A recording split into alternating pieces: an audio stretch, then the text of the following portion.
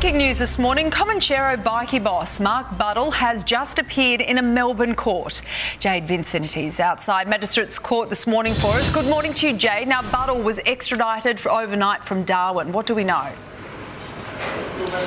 Sally, Federal Police chartered a flight from Darwin into Melbourne to transfer the fugitive bikie boss in the early hours of this morning. This was a top secret mission amid security concerns. They then brought Mark Buddle here to the Melbourne Magistrates Court to face 2 charges relating to his alleged involvement in the importation of $40 million worth of cocaine into Australia in May last year. The 37-year-old was flanked by 2 prison guards in the dock. It appeared like he was looking around the courtroom to see if there were any supporters, but there weren't any, just AFP officers who appeared pretty happy to see one of Australia's most wanted men finally behind bars in Australia.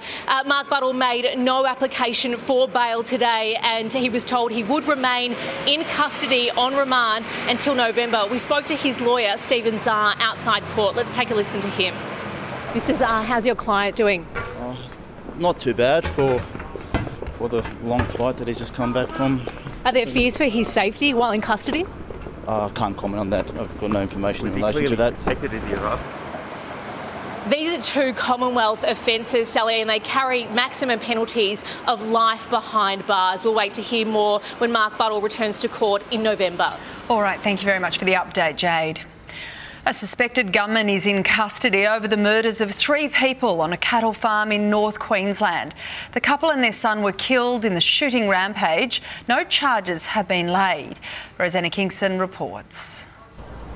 Police have been speaking to 5 people overnight. They believe there's no ongoing danger to the public. The sole survivor, Ross Tighe, is in a serious but stable condition. He was brought here to Mackay Base Hospital with a gunshot wound to the stomach and underwent emergency surgery overnight. He managed to flee Sutherland Station at Bogey, west of Bowen in North Queensland, where the shooting occurred yesterday morning and raised the alarm. 3 people were found dead at the scene, family members Marie and Merv Schwarz and brother Graham Tighe. Police said up an exclusion zone and a manhunt began. The person who's been nominated for that offence is with us here in custody. We haven't pressed any charges at this point in time while our investigations are ongoing. Neighbours say there had been disputes over boundary lines surrounding the property. There are multiple crime scenes that police are guarding and investigations continue. The federal government is taking the next step in creating a powerful new renewable energy industry. It follows the passage of the climate change bill through the House of Representatives yesterday. Let's bring in our political reporter, Jennifer Beshwati. Morning to you, Jen. What exactly are the details? Good morning, Sally. Well, it's all got to do with offshore wind projects. The federal government today announced 6 regions where those projects could be developed. The first is in the Bass Strait off the Gippsland area. Public consultation on that will begin immediately. Also in the Pacific Ocean off the Hunter and Illawarra in New South Wales, the Southern Ocean in Portland, Victoria, and the Indian Ocean region off Perth, Bunbury in Western Australia. Now, Energy Minister Chris Bowen says not only does this reduce emissions and ensure the lights stay on, but it also creates jobs. Offshore wind is expected to create 3,000 to 8,000 jobs a year when it's up and running across Australia. And meanwhile, the Prime Minister has this morning dismissed claims by the Deputy Opposition Leader that he was being disrespectful towards her. It follows this so-called gesture made during Parliament yesterday. The Prime Minister says Susan Lee is being hypocritical. I don't mind the rough and tumble of Parliament. No woman in this place does. What I don't like is the hypocrisy and the shooing motion. In other words, sit down and shut up is just not something you see in any modern workplace. I dismiss the comments as being totally hypocritical, given the yelling that occurred every time I was on my feet, including non-stop gestures. Liberal Party should be very careful here about giving lectures to anybody else about the treatment of women. If you look at Susan in the Parliament, look behind her, it just looks like Dad's army. Susan stands out like a cocktail bar in the Sahara in that party. Our Labor says if the Liberal Party is serious about the treatment of women, well, then they should get more women into the parliament. Sally? All right, thank you very much. Jen Beshwadi reporting from Canberra this morning. More revelations are expected at the New South Wales parliamentary inquiry into the John Barilaro job inquiry. It resumed this morning after Trade Minister Stuart Ayres resigned on Tuesday night. First up was Mr Barilaro's former Chief of Staff, who said he never expressed any interest to her about the New York Post. Had I had reason to believe at any time that any steps or actions taken relating to the State Trade and Investment Commissioners would benefit Mr Barilaro personally, I would have no issues escalating the matter and, if necessary, make representations to the appropriate independent bodies. Today's session will also hear from Investment New South Wales Managing Director Kylie Bell. Australia's major ports face disruption today as wharfies walk off the job over a pay dispute. Unions claim employer Spitzer Towage is seeking to slash workers' pay almost in half. The dispute involves an employment agreement with tugboat workers that expired in 2019. Spitzer reportedly plans to move workers back to award wages.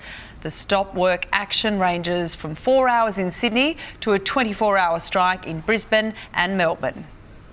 Multiple people have been injured in a crash in Sydney's southwest this morning. 4 cars collided on Bringelly Road at Leppington shortly after 8:30. 7 people needed hospital treatment, among them 2 children. Traffic quickly banked up as emergency crews cleared the wreckage and treated the injured. Police are investigating if a medical episode was to blame. A car has crashed into a house on Victoria's Mornington Peninsula. Emergency services were called to Mount Martha just before 10 o'clock last night to find the car had ploughed straight through a fence and into the property. The driver, a man in his 40s, was taken to hospital for treatment. His teenage passenger wasn't hurt and no one inside the home was injured. A popular ADHD treatment is the latest product to fall victim to the supply crunch. Ritalin is in short supply across the country, families struggling to get their hands on the drug as it's wiped from the shelves. The TGA is reporting shortages of antidepressants and blood pressure medication as well. Australia's won more gold medals in Birmingham, including in the men's discus, with victory to Matt Denny, and backing up from marathon, Madison De Rosario won gold in the 1500-metre wheelchair race. Hugh Whitfield has more. A thrilling night on the track and in the field for Australia. 4 medals across 3 disciplines, led by Matthew Denny. The Queenslander was never really threatened in the discus. 2 personal best throws securing gold. Well, he's going to get the gold medal. Can he improve on that further and make a further statement? Attempt 6 for Matthew Denny. On its way, gives it everything, gives it a roar. It's going to be out there, it's going to be out there. He loves it. It's been a barrage in Birmingham for Matthew Denny.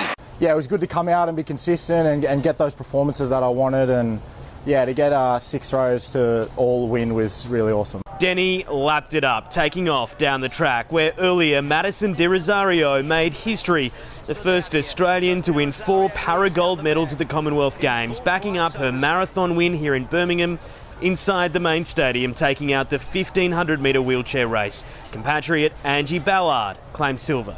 My main goal coming off the start line was don't get stuck in front.